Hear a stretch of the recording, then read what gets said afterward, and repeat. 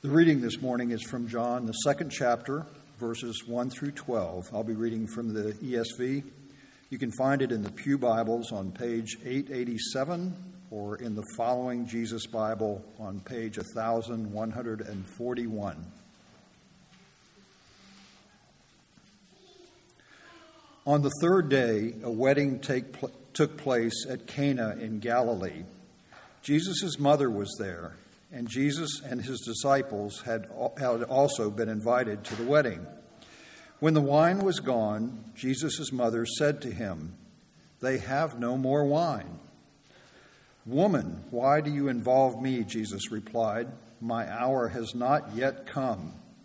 His mother said to the servants, "Do whatever he tells you." Nearby stood 6 stone water jars, the kind used by the Jews for ceremonial washing, each holding from 20 to 30 gallons. Jesus said to the servants, "Fill the jars with water," so they filled them to the brim. Then he told them, "Now draw some out and take it to the master of the banquet." They did so, and the master of the banquet tasted the water that had been turned into wine. He did not realize where it had come from, though the servants who had drawn the water knew. Then he called the bridegroom aside and said, "Everyone brings out the choice wine first, and then the cheaper wine after the guests have had too much to drink. But you have saved the best till now." What Jesus did here in Cana of Galilee was the first of the signs through which he revealed his glory, and his disciples believed in him. After this, they went down to Capernaum with his mother and brothers and disciples. There they stayed for a few days. This is the word of the Lord. Thanks be to God. Well, if you have little ones first grade and under who'd like to go over for children's worship and nursery, now would be a good time for them to go. If you're visiting here with us, I'll ask that one of the parents at least, take the kiddos over there so they can fill out our little form for the children. Also, I don't think that was the ESV. John was reading from the worship guide. That sounded more like, I don't know if it was NIV or New King James, but I'll be preaching from ESV, so if you're using the worship guide for your scripture, maybe just grab a Pew Bible unless the font is too small. Otherwise, you're going to be doing a double take. What, son? I read thousands of the Bible. Okay, well, go to children's worship. All right. Well, everybody loves a wedding, so long as the reception is good, right? Reception's no good, it's kind of borderline. And an open bar really helps with the reception. Now, in New Orleans, it would be really odd if a bar got totally cleaned out at a wedding. If it happened, I don't think anybody would be offended. I think people would actually be impressed that the crowd had pulled off that feat. But in first century Israel, guests would take this as a slap in the face. In fact, there could actually be legal repercussions if your wedding reception ran out of wine. It would be a great breach of social protocol. So when this wedding runs out of wine, this is a big deal for this family. Now, Mary seems to take it very personally as well, which indicates that this family might have been related to Mary's family, or they may have just been close friends to Mary and Jesus. And we could get caught up in all the details of this story, and we are going to dig into some of the details this morning because it's fascinating, both for its transcendence and its humanness. It's a very neat text. But what really happened? What is the important, incisive moment in what happened here in Cana? Kids, I want y'all to pay attention. I'm going to read a few of these verses from the ESV, mind you. I want you to pay attention as we read, because I'm going to ask you guys a couple of questions about it in a second. Grown-ups, you might want to listen too, because you may have to help them. So let's reread verses 6 through 11. Now there were 6 stone water jars there for the Jewish rites of purification, each holding 20 or 30 gallons. Jesus said to the servants, "Fill the jars with water," and they filled them up to the brim. He said to them, "Now draw some out and take it to the master of the feast." So they took it. When the master of the feast tasted the water now become wine and didn't know where it came from, though the servants who had drawn the water knew, the master of the feast called the bridegroom and said to him, "Everyone serves the good wine first, and when people have drunk freely, then the poor wine, but you have kept the good wine until now." This, the first of his signs, Jesus did at Cana in Galilee and manifested his glory, and his disciples believed him. So what happened at the wedding at Cana? Yes, a miracle occurred, but there's something more than that.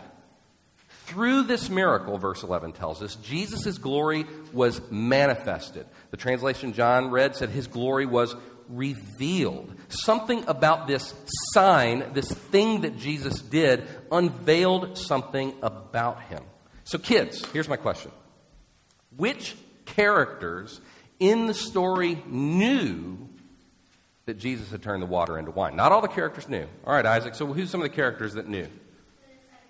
The disciples knew. That's right, because in verse 11 it says the disciples believed. So the disciples knew, but there were some other characters that knew as well. Any other kids? Joe? The servants knew. That's right. They were there precisely when Jesus did it. Here's my point. Some people saw what Jesus did and believed, the disciples. Others saw what Jesus did and didn't believe. His glory was revealed, and different people responded in different ways. And now we're getting to the meat of the text. If you like to take notes, you can look in the back of your worship guide. There's a little outline there with some blanks. Here's your first blank to fill in. Jesus still reveals his glory, and people still respond in different ways. Just like Jesus revealed his glory in Cana, Jesus still reveals his glory. Just like people responded in different ways then, people still respond in different ways now. So kids, a couple of weeks ago, we talked about what it means to reveal something. We've seen this idea a couple of times in the Gospel of John, and I asked the question, what does it mean to reveal something? And Madeline Fernandez answered very astutely. She said, revealing something is uncovering it. It's taking something that's hidden or secret and making it known. And that's what Jesus did. When Jesus turned water into wine, he showed us something hidden. He was telling us a secret about himself. Something that people didn't previously know. So let's poll the audience. What did Jesus reveal about himself? What secrets did he unveil when he turned water into wine? What do you think?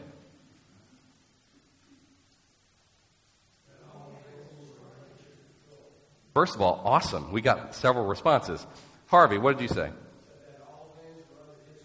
Okay, he's got some sense of control over what's happening here. Edgar, did you say something too? Power over nature. And Chris, what did you say? Oh,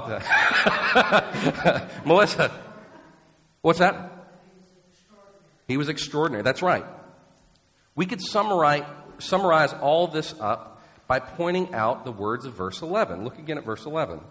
This, the first of his signs, Jesus did at Cana in Galilee and manifested his glory. This miracle showed that he was extraordinary. This miracle showed that he had power over nature. This miracle showed that he had control over this situation. It says something about Jesus. So Jesus, what does this reveal? Jesus is a glorious man. He's a human. He's got flesh and blood, right? He was born of a woman. He's a human who had transformative power over the stuff of creation in a way that is over and above scientific explanation. What creature could possibly have this kind of power over creation? Well, John's already told us in chapter 1, hasn't he? Who's Jesus? Jesus is the Word, who was with God in the beginning. Jesus, in fact, is God. Who is Jesus? He tells us Jesus is the Son of God who participated in creating. Nothing has been made except through Jesus. So when Jesus then turns water into wine, he's pulling back the veil a little bit. And people are getting a glimpse of who this human really did, or who he really is. And here's what's wild. Jesus is still doing this today. He's still revealing his glory. He's still revealing who he is. Even though Jesus is in heaven with the Father, he is still revealing his glory on earth today, just as powerfully as he ever has. But how? How does Jesus do this? How does he reveal his glory today? Is he still doing miracles? Or does he have some other method? Here's your next blank in your worship guide. How does he do it? First of all, he does it however he wants. That's your next blank. For starters, he does it however he wants. That's how he reveals his glory. Look at verses 3 through 5. When the wine ran out, the mother of Jesus said to him, "They have no wine." Jesus said to her, "Woman, what does this have to do with me? My hour has not yet come." His mother said to the servants, "Do whatever he tells you." So Mary sees this family emergency unfolding within a family that she loves. So what does she do? She uses the greatest asset at her disposal, namely that her son also happens to be, God. So it's kind of ironic, funny, and very real to life that Mary comes up to her son and says, "They have no wine." I'm not saying that Mary's passive aggressive, but she doesn't just come out and say what she's thinking, right? It's in there, but she ain't saying it. Conveniently, as we'll see later in the Gospel of John, Jesus actually can read minds. Unlike every other man in the room, Jesus can read minds. He knows what she's thinking. And what's Mary really saying? She's saying, "Son, if you could wield some of your divine power to solve this problem, I'd really appreciate it." And Jesus responds to her with two powerful statements. First, he says, "Woman, what does this have to do with me?" When he calls her woman, he's not being demeaning. And when you look in the Gospel of John, every time he uses this to address a woman, it's a very tender situation. It's a woman that he cares for deeply, even a woman who's in distress. So this is he's not being disrespectful to his mother. But it is true that he doesn't call her mother. Why not? Well, we've been studying for the last several weeks now the first week of Jesus' ministry, right? John the Baptist revealed that Jesus was the Lamb of God. People are starting to realize that he's the Messiah. And what we're seeing here is that something has changed in this last week. At the beginning of his ministry, something has changed even relationally between him and Mary. I think when he calls her woman, what he's saying is, you may be my mother biologically, but our relationship is now different. Now that Jesus has been revealed as the Lamb of God, as the Messiah, as the King of Israel, Mary is going to have to find her place as a disciple of Jesus alongside all the others.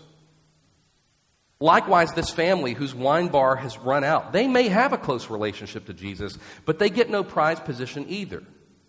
Jesus isn't a politician who gives special tax cuts and jobs to close friends and family. He doesn't work that way. He treats all of his disciples equally. So Jesus' response to Mary indicates that perhaps she does not realize that things have changed. She doesn't realize that his ministry has begun, that things are changing. His identity has now been revealed. He is known and followed by many now. Things are changing. So he means no disrespect to his mother, but Mary needs to relate to him now as her Lord. And as Lord, he doesn't play favorites. Woman, what does this have to do with me? But he follows up with a second statement, and he says, my hour has not yet come. This is a phrase we're going to encounter 15 times in the Gospel of John. Jesus or John himself will say that Jesus' hour has not yet come. They'll say that his hour is drawing near, or that his hour has come. They'll talk about the disciples, and their hour has not yet come. But what is all this talking about? For Jesus, the hour to which he's referring is his death on the cross. So Jesus tells Mary, in this week, not only have all my relationships been shifted, wherein you and all these folks are to treat me as Lord and no longer as Son, but my priorities have shifted too. Everything I do from here on out, says Jesus, is aimed at one thing, a cross. And so the choices I make, the places I go, the things I do is all aimed toward that. So I can't just come out right now and out myself as God before here and everyone, because it's not time for that. My hour has not yet come. How does Mary respond? I think she responds perfectly. Her response shows that she understands Jesus. It shows that she submits to his lordship. It shows that she even agrees with his motives. Mary demonstrates that her faith is well beyond what we've seen from these other disciples. These disciples that have believed in him for a matter of days now. Mary gets Jesus on a different level. What does she say? Look again at verse 5. His mother said to the servants, "Do whatever he tells you." I used to read this and think that I was seeing a mother kind of rolling her eyes saying, yeah, son, whatever. Do what he tells you to do, assuming that he's going to do what she wants. But that's not the tone of the text. Mary responds positively to Jesus, and she tells the servants, do whatever he tells you. He tells you to do nothing, do nothing. He gives you money and tells you to go buy wine, go buy wine. He is the Lord, and he's going to handle the situation in the way that best aligns with his purposes. And here's how that applies to us. Jesus is still in the business of revealing his glory to people. Clearly he wanted to because he did that. He's in the business now of making himself known to people. And how does he do it? However he wants. He's the Lord. And he is working all things together for his glory and the good of his people. So if Jesus wants to show his glory to you or to the people that you love in simple ways and quiet ways, awesome. And if Jesus wants to reveal his power and glory in spectacle and power, great. He's the Lord. And when he reveals his glory, he does it however he wants. How else does he reveal his glory? Here's your next blank. Second, he does it in a way that is aligned with his Father's revealed will, not ours. When he reveals his glory, he does it in a way that's aligned with his Father's will, not necessarily ours. So Jesus may not have addressed the issue the way that Mary wanted him to, but he did it in a way that was aligned with his cross-centered mission that he received from his heavenly Father. Same is true today. When Jesus reveals his glory today, he's always going to do it in a way that is consistent with his Father's plan. What do I mean? What am I getting at? Walk with me now. Let's wade into these. They're not piranha-infested waters, but they're a little murky. Jesus reveals himself today to people. He does it in ordinary ways, but he also does it in extraordinary ways. Now, we're good Presbyterians here at FPC. We like to do things decently in order. We have a book of order that we do everything according to. And most Presbyterians, if you ask them, how have you seen the glory of Jesus? How has Jesus revealed himself to you? They're going to say, I read his word and I see him. I see how beautiful he is, how good he is, and I am moved by the Christ that I meet in the Scriptures. If you find a charismatic Presbyterian, they might say something like this: I've seen him answer my prayers. That, for a Presbyterian, is a charismatic experience of the glory of Jesus. Plenty of Presbyterians will tell you, I've seen the glory of Jesus, but it's usually in very ordinary ways. I'm totally fine with that. That's great. In fact, we consider that an ordinary means of grace. That's usually how he does stuff. How does he usually show us his glory? Scripture, prayer, worshiping together, Christian friendship, where we depend upon each other. Usually very ordinary ways that Jesus reveals his glory. But extraordinary things happen too. They're just extraordinary. They're out of the ordinary. So I can't discount the stories I've recently heard from 2021 of people in closed countries where the gospel is not allowed having visions and dreams of Jesus. Why do I hear that and not get wigged out by that? Well, this doesn't sound very ordinary. The Book of Order doesn't have a section on visions. Why doesn't my Western postmodern skepticism kick in and seek to explain that away? Because this is my foundation of truth. And what does God do here? He reveals himself through visions and dreams. He even promises that as the day grows near, that would happen more and more. I don't see it happening on every page, but I see it happening a healthy amount of times, right? Jesus reveals his glory in ordinary ways. He also does it in extraordinary ways, and he's given us the pattern for how he does that in the Scriptures. We've witnessed literal miracles in our own church. Elders who've been elders for a while at Faith will remember. We had a church member with an inoperable tumor ask us to come pray for her and anoint her with oil. We did. She went back to the doctor next week, and the tumor was gone. And her life was extended for years after that. Praise God. He revealed his glory to us. I I remember praying for her, and the whole time I'm like, do I even believe that this is possible? And when he responded, when he revealed his glory, he said, yes, it's possible. You did what I told you to do in the book. And lo and behold, I was consistent. Many of you here, ordinary, just plain old Presbyterians, have had strange experiences of the power of God that didn't fit within your expectations, but still fit within the bounds of the Scriptures. Now, don't get me wrong. There are plenty of hucksters and heretics out there that are trying to manipulate people's emotions, trying to confuse immature Christians. But at the same time, we serve an active God who wants Jesus' glory to be known. He wants the world to be filled with His praise. Jesus reveals His glory to His people however He wants, whenever He wants, wherever He wants, always in alignment with His Father's revealed will, not our own. He does it according to God's timing, in God's way, and according to God's plan. How else does He reveal His glory? Here's your next blank. Third, one primary way that Jesus reveals His glory is by transforming created things. He makes water into wine. Transforming created things is one primary way that Jesus reveals His glory. Let's look again at verses 6 through 10. Now there were 6 stone water jars there for the Jewish rites of purification, each holding 20 or 30 gallons. Jesus said to the servants, fill the jars with water.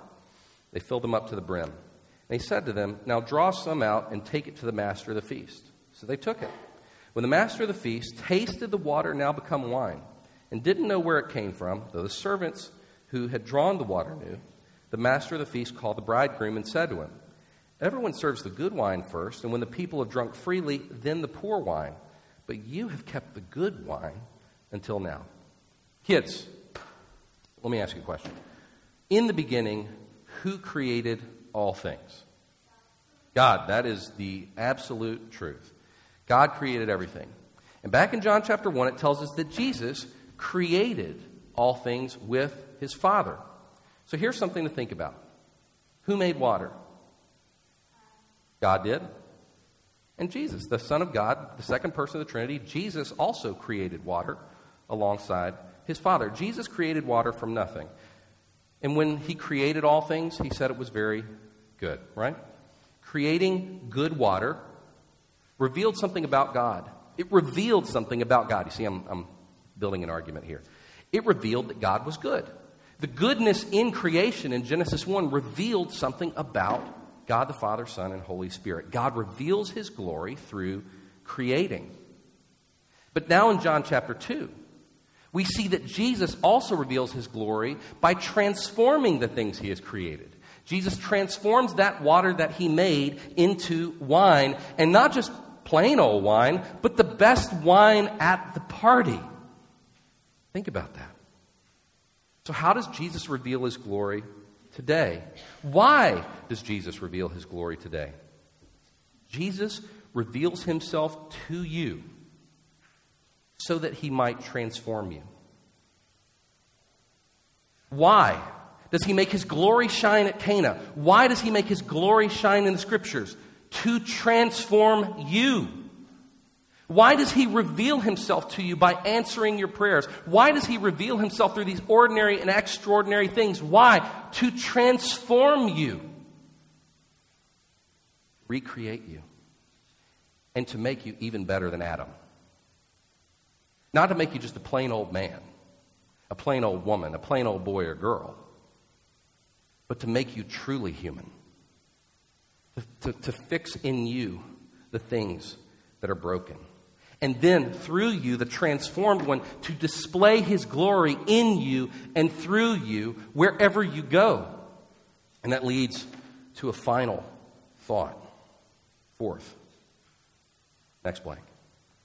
Jesus reveals His glory to people for a purpose, that they would see Him as He is and respond in faith. Jesus reveals His glory to people for a purpose, that they would see Him as He is and respond in faith. When we see the glory of Jesus through the ordinary and extraordinary means of grace, the response that He wants us to have is faith. Faith is the means by which we are transformed. Jesus reveals himself to us so that we would believe and be changed. And then we become the means of others seeing the glory of Jesus in us. I realize I'm going very fast. I'm going to use a metaphor, slow it down and make you think about it. We see and taste the wine, then we become the wine. We see the glory of God revealed, we take it into us, and then we become the means of others seeing the glory of Christ. We see the wine, we taste the wine, we become the wine. Look at verse 11. This, the first of his signs, Jesus did at Cana in Galilee and manifested his glory. And his disciples believed in him. So here we are, the third Sunday in a row, talking about faith. It's almost like John the Apostle. It's almost like he has a reason that he wrote this gospel. It's almost like he's saying, this story is written so that you, reader, so that you, hearer, would believe that Jesus is the Christ, the Son of God, and that by believing you might have life in his name. If you haven't been here for the last 4 weeks, that's because he says that in John chapter 20, and it's come up week after week after week. John wants you, the reader of this book, to see the glory of Jesus in it and to believe. That's what Mary does here. That's what the disciples do here. They see and they believe. But there are others who see, but they don't believe. So let's think through the experience then. How has the glory of Jesus been manifested to you? How have you seen how beautiful and powerful and good and transformative Jesus is? How has Jesus shown his identity, his power, and his glory to you personally? Well, no doubt you've seen it through the ordinary means of grace, like in the Word, in prayer, in the sacraments, in the life of the church. Perhaps you've even experienced his glory through some extraordinary means. But what transpires in that moment, in that experience? First, here's your next blank. When Jesus' glory is revealed to us, it exposes our disordered lives. When the glory of Jesus is revealed, it exposes our disordered lives. Calvinistic theologians have used this language of disordered fairly frequently. I wish I knew who used it first. Do you know, Dale? I don't know if it's Calvin or Augustine or someone else, but here's what it means. Your next blank. A disordered thing may or may not be monstrously sinful or broken. It's just not as it should be. A disordered thing isn't like it doesn't always have to be a grievous sin. Grievous sins are certainly disordered, but it's just saying that this thing is not as it should be. For example, if you love a good thing too much, that is actually sin. You've made it an idol. You've elevated that good thing higher than it should be. It's out of order in your life. There are other things that you should love more than that. Here's another. If you treat one person better than another based upon their income, their race, their social status, that's sin. That's a disorder in your love. You're elevating things higher than you ought to. Also, if a child never has a chance to learn to read, or if they don't have healthy food or clean water, that may or may not be because of sin, but it's certainly out of order. That's something that we want to fix. We want every child to have the same opportunities in as much as we have the capability. It's not necessarily a sin, though. It's just disorder. Regardless, this idea of something being disordered, I find to be a very helpful category. It's broader than sin and simply suggests that things have gotten out of whack and need to be put back into whack, into order, I guess. They need to be put back into order. Things are not as they should be. Here's your next blank. Two regularly disordered parts of our lives are our desires and our relationships. Things we want and the things and people that we love. Two regularly disordered parts of our lives are our desires and our relationships. So Mary's desire for this bridal couple, her relationship to this family, her desires and her relationship weren't born out of any sinful intent. They were just a little off the mark. She wasn't thinking about her relationship to Jesus as Lord. She wasn't thinking about his mission the way that he was. Those things were out of whack for her. And through this scene, Jesus brings her back into alignment. Here's the straight facts about me and about you. There are things that we want that are not what Jesus wants for us. There are likely things that you are pursuing, maybe even praying for, that he doesn't want for you. Stated differently, there are things that Jesus wants for you that you aren't currently wanting. Likewise, all of us have relationships that are out of whack. And they might feel right to you. They might feel good to you. They might feel perfect to you. You may think you're doing the right thing, when in fact they're not the way they ought to be. Regularly, this is true of the people and relationships that are nearest us. The things that are the most important to us can very easily become too important to us. When I think about you guys, the congregation here on Bootlegger Road, if we're in danger of idolizing anything or anyone, of course, a major culprit would be money because of where we live. But perhaps another candidate, just as likely as any other, is our spouses and kids. Could very easily become an idol in our life. And of course, ourselves. That's probably our most precious idol. Wherever you have the most emotion invested, there's a lot of potentiality that things could get disordered in your desires and in your relationships. Isn't it interesting that it's at a wedding that Mary's desires and relationships get out of order? Emotion and emotional moments get us all screwed up. But when Jesus' glory is revealed, things are a little bit out of order here in your desires and your relationship. We can see the disorder when Jesus' glory shines. Here's your next blank. Real long point. The glory of Jesus, rightly perceived, puts our desires and relationships under the microscope in contrast to our desire for Jesus' purposes and our relationship to Jesus as Lord. I'll say it again. The glory of Jesus, rightly perceived, when we see it clearly, it puts our desires and relationships under the microscope in contrast to our desire for Jesus' purposes and our relationship to Jesus as Lord. Here's a kind of an undergirding assumption. Jesus' desires should be our number one desires, and our relationship with Jesus should trump all the rest. Our love for him, our commitment to him should be greater than all our other loves, all our other commitments. His purposes and his wants are to be above everything else. We say this regularly in worship here. Harvey said it earlier, that when we get a clear view of God, then we can actually start to get a clear view of ourselves. He is the light through which we see ourselves rightly. And when Jesus reveals his glory to us in ordinary and extraordinary ways, that's the moment when we can most easily see the disorder in our lives. We can see where our desires and our relationships are out of whack. Now, this sounds unpleasant, doesn't it? That Jesus is going to show himself to you, and then he's going to expose you. You're going to see where you're messed up and where things aren't as they ought to be. Who wants to be exposed? Who wants to be told that thing you feel really good about, actually you're off? You're desiring the wrong thing or in the wrong way, or that relationship is not as it should be. Notice, Mary doesn't run from Jesus screaming and crying, full of shame and just wrecked because of this interaction. Jesus is so good to us. He's so merciful and he's so patient, even as he reveals his glory. When he would be in the right to judge us and to cast us off, instead he comes near to know us, to enjoy us, and to transform us. The whole scene in Cana is one of familiarity and celebration and smiles. Jesus wants us to see his glory and to believe, and that leads to our last blank. The glory of Jesus, when received in faith, exposes and then reorders our disordered lives. The glory of Jesus, when we see it, when we perceive it, when we receive it in faith, it exposes and then reorders our disordered lives. So let me ask the question. When did you last see the glory of Jesus?